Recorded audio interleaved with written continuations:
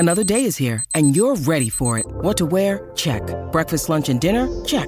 Planning for what's next and how to save for it? That's where Bank of America can help. For your financial to-dos, Bank of America has experts ready to help get you closer to your goals. Get started at one of our local financial centers or 24/7 in our mobile banking app. Find a location near you at bankofamerica.com/talktous. What would you like the power to do? Mobile banking requires downloading the app and is only available for select devices. Message and data rates may apply. Bank of America N.A., member FDIC.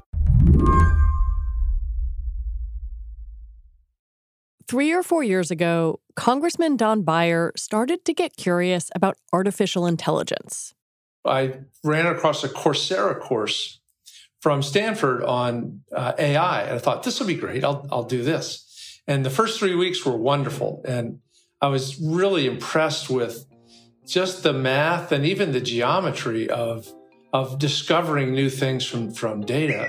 And then I took the first exam and got a 0. He tried to teach himself linear algebra, but that wasn't working out either. So he gave up. Beyer is a Democrat who represents Virginia's 8th district. That's Arlington, Alexandria, a lot of the D.C. burbs. Then, about a year and a half ago, he went to visit George Mason University. It's in his district, to see its new innovation lab. And I said, this is cool. Can I take a course here? And they looked at me funny and said, well, we'll check. Anyway, they let me in at that point as a 71-year-old. So now I'm in my 5th course with another probably 11 courses before my artificial intelligence master's degree. So, yeah, he's a 73-year-old congressman pursuing a master's in AI. What do your colleagues in the House think of this? Well, initially, I would bring my math homework to the House floor, which was an attractive nuisance. They would all come over and say, what are you doing? And then they'd look at it and then they'd run away. But the fun part is, when I started this a little more than a year and a half ago, most of us had not heard of ChatGPT, GPT-4, large language models. And in the meantime, all that has exploded. And so too has the debate about what does AI policy look like? What should the guardrails be? And by virtue of my undergraduate courses, I get to be in the middle of the debate. Right now, that debate is exploding in Washington. Beyer says he's talked to members of Congress from both parties about legislation that focuses on privacy and on fighting bias in AI. You know, it's always a little humbling because I'm not in a laboratory doing AI. I haven't invented or created anything. But on the other hand, we looked back at what a lousy job Congress, myself included, did creating guardrails for social media, and think, we have to take this responsibility seriously, no matter how naive we are. Whether Washington can keep up with Silicon Valley is a different question. Technology moves really fast. And this faster than anything. Congress, respectfully, does not. Oh, come on. I can't believe you said that. Do you worry that you all will not be able to keep up with AI, will not be able to put the kind of guardrails in that you would like to see? In the short run, I absolutely worry that we can't keep up. And that, I think, is probably why President Biden pulled together the heads of those 7 tech firms last week and essentially said, you are at the center of the maelstrom. In the short run, you're responsible for developing guardrails and guidelines and ethical walls, and let us know what you've decided. Almost a self-regulatory regime. Self-regulatory in the long run probably is way too dangerous. You just need one egomaniac or somebody that's too selfish. What the future looks like is still unclear. It might mean an independent agency to regulate AI. It might mean new laws from Congress. But at least for now, the momentum feels real. Today on the show, can Washington keep up with AI? I'm Lizzie O'Leary, and you're listening to What Next TBD, a show about technology, power, and how the future will be determined. Stick around.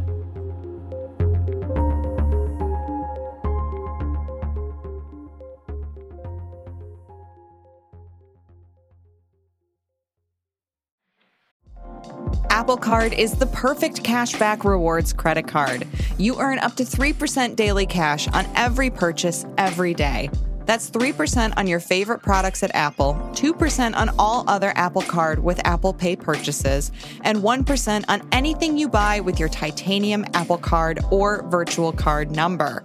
Visit apple.co/card calculator to see how much you can earn. Apple Card issued by Goldman Sachs Bank, USA, Salt Lake City branch. Subject to credit approval. Terms apply. When you need mealtime inspiration, it's worth shopping Kroger, where you'll find over 30,000 mouth-watering choices that excite your inner foodie. And no matter what tasty choice you make, you'll enjoy our everyday low prices, plus extra ways to save, like digital coupons worth over $600 each week. You can also save up to $1 off per gallon at the pump with fuel points. More savings and more inspiring flavors make shopping Kroger worth it every time. Kroger, fresh for everyone. Fuel restrictions apply. First of all, thanks. Thanks for coming. And I want to thank my colleagues here for taking the time to come back again and again. You heard Don Beyer mention a White House meeting last week. That's where the Biden administration brought together the heads of 7 different AI companies. A lot of the big names were there: Meta, Google, OpenAI. It's the kind of quote-unquote summit that happens when you have a new and splashy industry and sometimes precedes a big regulatory push in D.C. Companies come in, talk to the administration in power, and often agree to some basic safeguards for their industry. And today I'm pleased to announce that these 7 companies have agreed to voluntary commitments for responsible innovation. According to McKenna Kelly, who covers politics and policy for The Verge, this was sort of a gentle opening salvo from the White House on AI policy. For almost the past year, the Biden administration has been pushing for some kind of regulation on artificial intelligence. And over the past, 6 months, that industry has grown tremendously, not just in size, but also in influence. And so I think last week, that meeting at the White House was really the Biden administration saying, oh, we need to do something quicker than Congress and quicker than the regulatory agencies are working already. Yeah, I feel like, at least back when I covered Congress and the White House, you would have these kind of voluntary meetings, usually with big businesses. They would come in, they would make some sort of vague pledge, and then it would be kind of up in the air to figure out the details. I know you started trying to figure out the details, so can you tell me a little bit about your conversations with these companies? Well, as much as the White House wanted to make universal requirements for all these companies, they all had kind of agreed to do different things. One specific example was the watermarking requirement the White House requested. Here's something that's trending on TikTok right now. People want to use AI to place their faces on professional headshots. So they don't have to pay for someone to take their photos. That can oftentimes be expensive.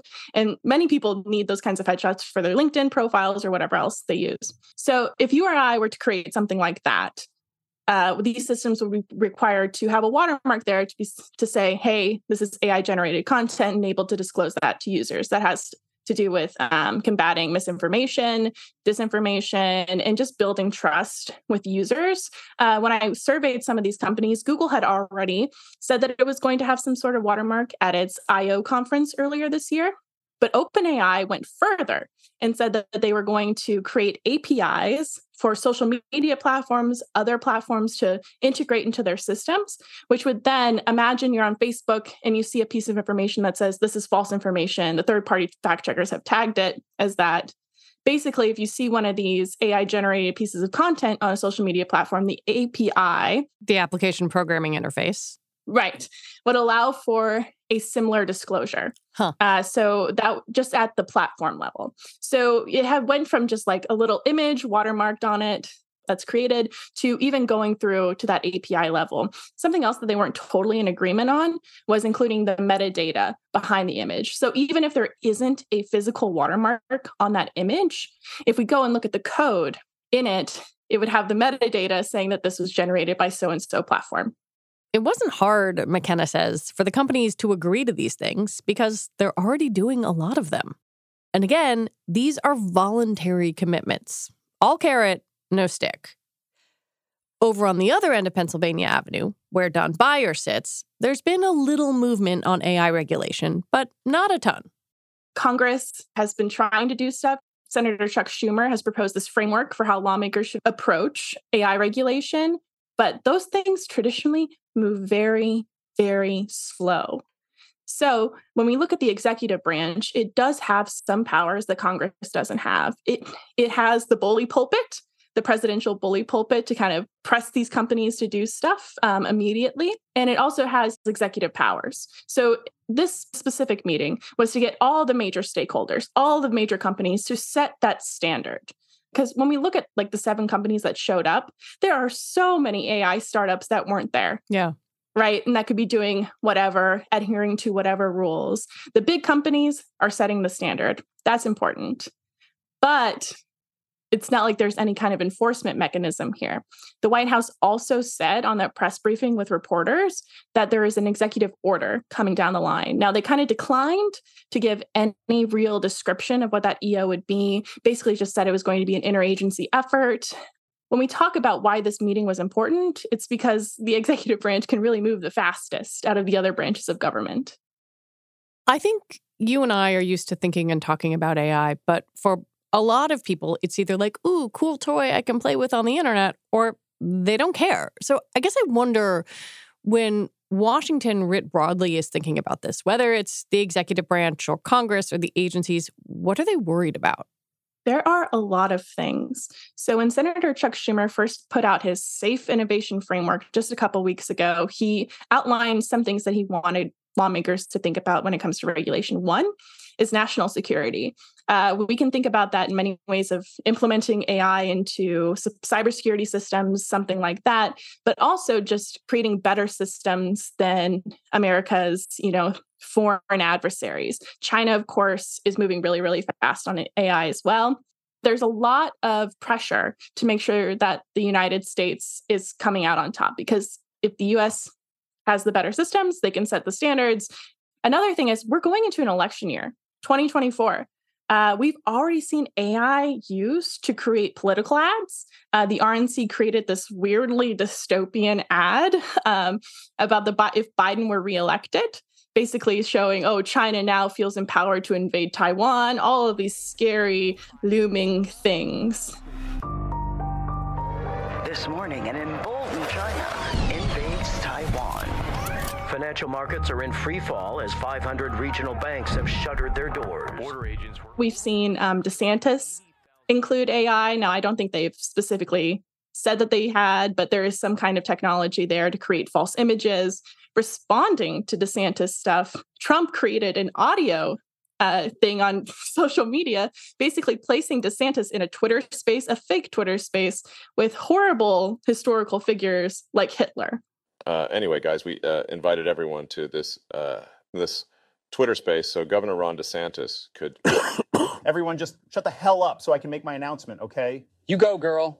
Wait, the devil is gay? So what? Everyone in this call... Also, we've had a lot of conversations at the White House with civil rights leaders and also just labor rights organizers recently, talking about the losses of jobs that could happen with AI rolling out more broadly. We've already had people sounding the alarm about getting rid of truck drivers with AVs. We've already had journalists like myself who get a little spooked about, well, what if AI just starts generating all of these articles? CNET has done that. Gizmodo has already started doing that. So there's a lot of threats there to job loss as well. When we come back, the AI industry says, please regulate us, please. Should we believe them?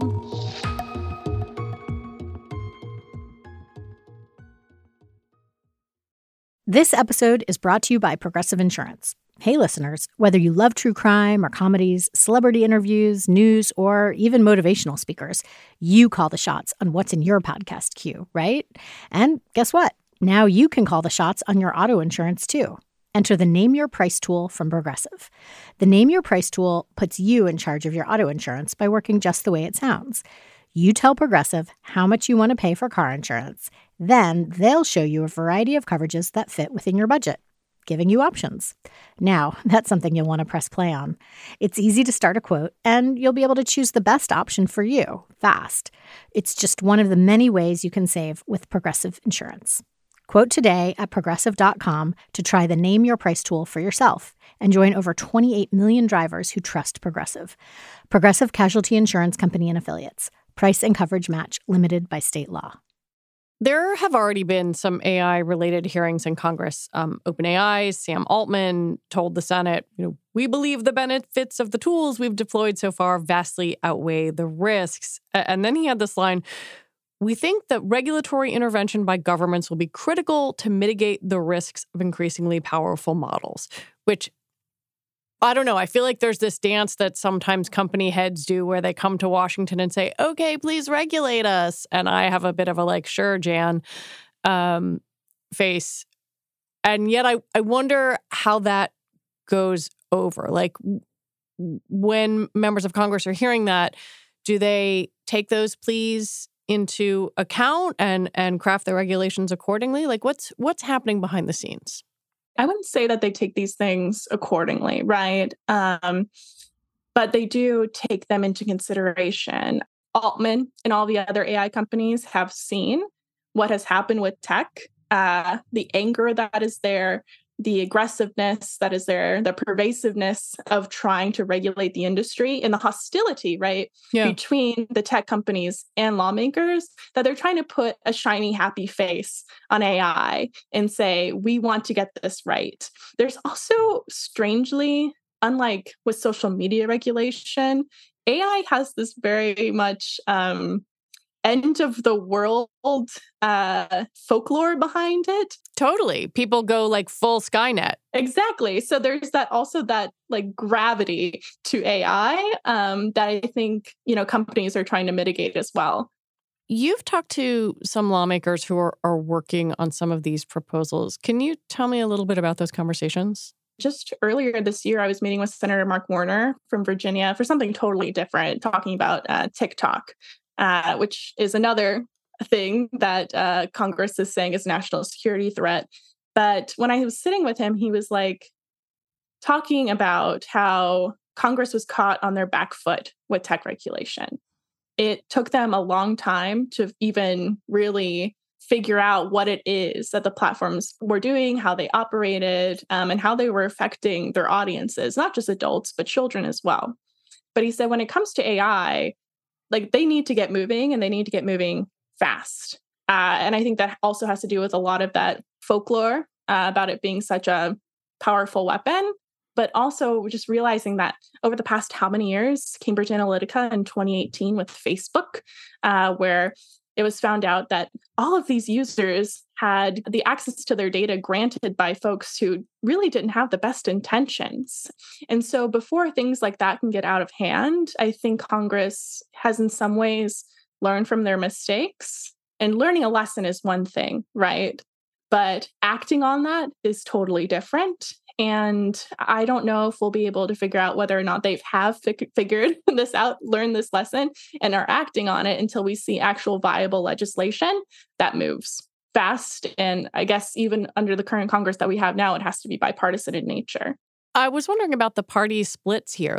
Are there, distinct policy positions on the Democratic side, on the Republican side?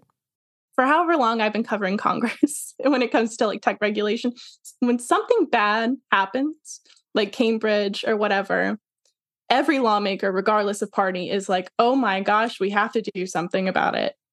And I think we're still kind of in that stage where most lawmakers are look at this bad thing, we have to do something. I don't really think it's necessarily a party line division as much as it is a division between lawmakers on both parties that are a bit more business friendly and lawmakers that have more of a consumer advocacy focus. So when I think of business friendly lawmakers who want to regulate AI, Mark Warner is one, and then Representative Ro Khanna, who represents Silicon Valley, is another. But they're not really calling for anything too strict, and they've always been a bit hesitant to do anything too prescriptive and heavy-handed. And then again, in that same bucket, I would say something like The Republican whip in the Senate, John Thune, he himself has also been wanting to work on tech issues, but also, of course, from a more business-friendly perspective, whereas I can see more progressive-leaning folks, Bernie Sanders, Elizabeth Warren in the House, AOC, those folks taking a more consumer advocate lens and wanting to be a bit more heavy-handed and have the government playing more of a role instead of allowing these AI companies to really take charge and self-regulate and set these standards and keep moving on these products, right? Setting the standard right before Congress acts. The other side of this, we've talked about the executive, we talked about Congress, and then we have the agencies. At the FTC, Lina Khan has been very muscular in terms of going after various companies with a mixed record. But she has not been shy, and tech certainly knows that. How does the FTC regard AI? I'm so glad you're bringing this up because I do think oftentimes agencies and the power that they have to set limits and restrictions on tech gets lost in the conversation very often. Just in recent history, the FTC has been able to renegotiate orders and contracts it's had with major tech companies to revise their behaviors. I'm thinking just recently with Amazon and its Alexa product. There was some really scary stuff coming out there about how workers at the company were accessing the private recordings of people, not just audio recordings, but video recordings of people in their bedrooms, in their bathrooms. And the FTC was able to use these accusations to reach a settlement saying that they can't give this kind of access to workers and contractors ever again. So that, kind of targets the major players and the people who could oftentimes be the worst actors. And so when I think about the two agencies that I imagine playing a really big role in AI, of course, the FTC. Lina Khan, like you said, hasn't been shy. She's also said that under current law, she can go after these companies for discrimination, for false advertising, for fraudulent behavior. This is all stuff the FTC is authorized to do under the FTC Act. Again, with the Federal Elections Commission, when it comes to AI and political ads, the FTC has also said that under current law, they're able to go after disclosures in AI and political ads. Now, they've declined to create specific rules. There's been some petitions there where they've been voted 3-3, meaning they don't go anywhere. Now, a lot of those petitions have been revised, and I think they're mulling over specific rules again. But when it comes to the regulatory agencies and enforcing laws that are on the books, I think there is some momentum there, if not just to investigate, but to, again, set standards at that level as well. And while the White House may issue an executive order around AI, it would likely only apply to the government's use of it. So how much power does an EO actually have? It's really hard to do stuff with private companies. We've seen that with private lenders and student loans. We've seen that go up against the courts and fail. So when it comes to regulating private industry, I don't really know. Yeah. The executive branch has far more power in order to regulate how federal agencies and government workers use AI. So I imagine they might be going to the Pentagon, talking to Pentagon officials, talking to officials at maybe the DOE, the Department of Education, and being like, craft some rules around how the government can use AI. And I imagine that's probably where we're going to end up with that. You've mentioned this a couple of times, but it's a thread that I think is really interesting and worth pulling on. The fact that Washington pretty broadly was caught flat-footed by social media and all the different ways in which it can change our society and affect businesses and education and really everything we do. I wonder how much the ghost of that failure hangs over this conversation about AI. Talk about it hanging over. I think another problem is that they still have to work on that stuff too. There are still rules that they're trying to get passed this year. Biden has made it a priority to have some kind of child privacy and online protection rules put in place before the election. Congress has to do that. They also have so much other stuff that they have to do.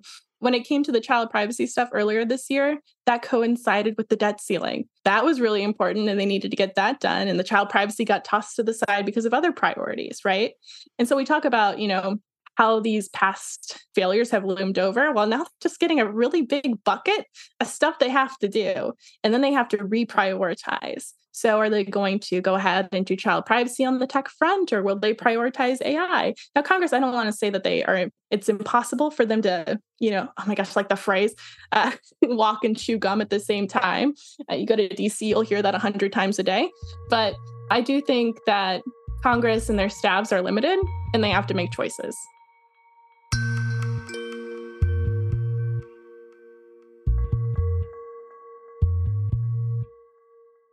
McKenna Kelly, thank you for your reporting and for talking with me. Of course. Happy to be here. McKenna Kelly is a politics reporter at The Verge, and Congressman Don Beyer represents Virginia's 8th District. All right, that is it for our show today. What Next TBD is produced by Evan Campbell. Our show is edited by Jonathan Fisher. Alicia Montgomery is vice president of audio for Slate. TBD is part of the larger What Next family. And we're also part of Future Tense, a partnership of Slate, Arizona State University, and New America. And if you're a fan of what we're doing here, I have a request for you. Join Slate Plus. You get all your Slate podcasts with no ads. Just head on over to slate.com/whatnextplus to sign up. We will be very thankful. We'll be back on Sunday with another episode. I'm Lizzie O'Leary. Thanks for listening.